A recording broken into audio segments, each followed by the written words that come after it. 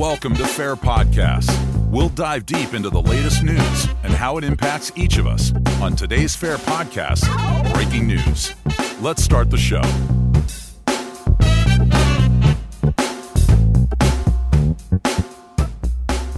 Hi, this is Matt O'Brien, Director of Research at the Federation for American Immigration Reform. The big thing to hit the news last night was the president's legislative framework for trying to resolve the DACA immigration issues and move ahead with the president's immigration agenda. Anyone who's watching this will not be surprised to hear me say that this is a terrible proposal.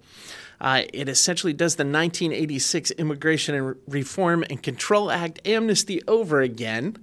What the president has proposed would be a DACA resolution that would allow roughly 1.8 million individuals to apply for DACA-type relief, lawful permanent residence, and a pathway to citizenship. Now, the DACA population currently, the people who have applied for and received DACA, is somewhere between 600 and 800,000 people.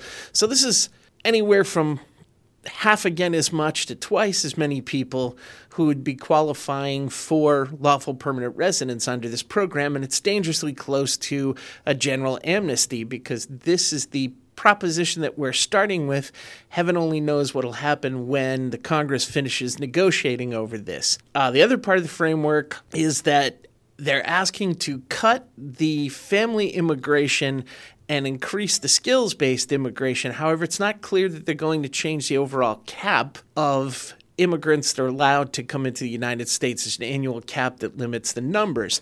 So if they don't change the numbers, that would simply change the composition of the pool of immigrants who are coming into the United States. The plan would also eliminate the visa lottery.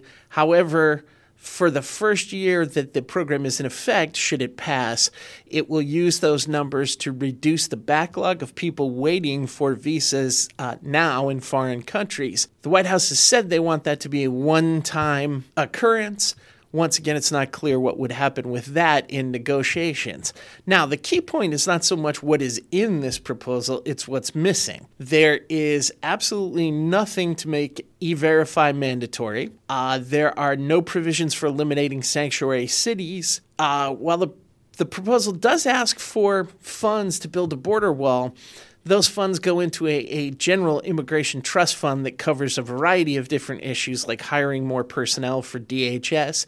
So it's not abundantly clear that we would wind up with a wall or even a physical barrier on the southern border.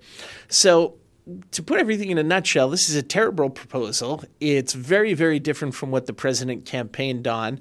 FAIR does not support it, and FAIR urges all of our listeners to get in touch with their elected representatives in Congress and let them know that this is not what the American people elected Donald Trump to accomplish. And we're not happy with it because we want to see a president regain control of our immigration laws and protect our borders and protect the national security and public safety. And that's not what's going to happen with this proposal. So please get in touch with your elected representatives and let them know how you feel.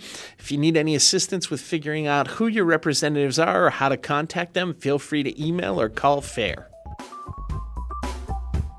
That's all for this episode of Fair Podcast.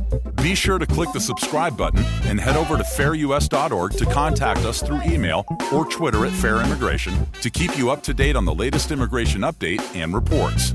That's fairus.org.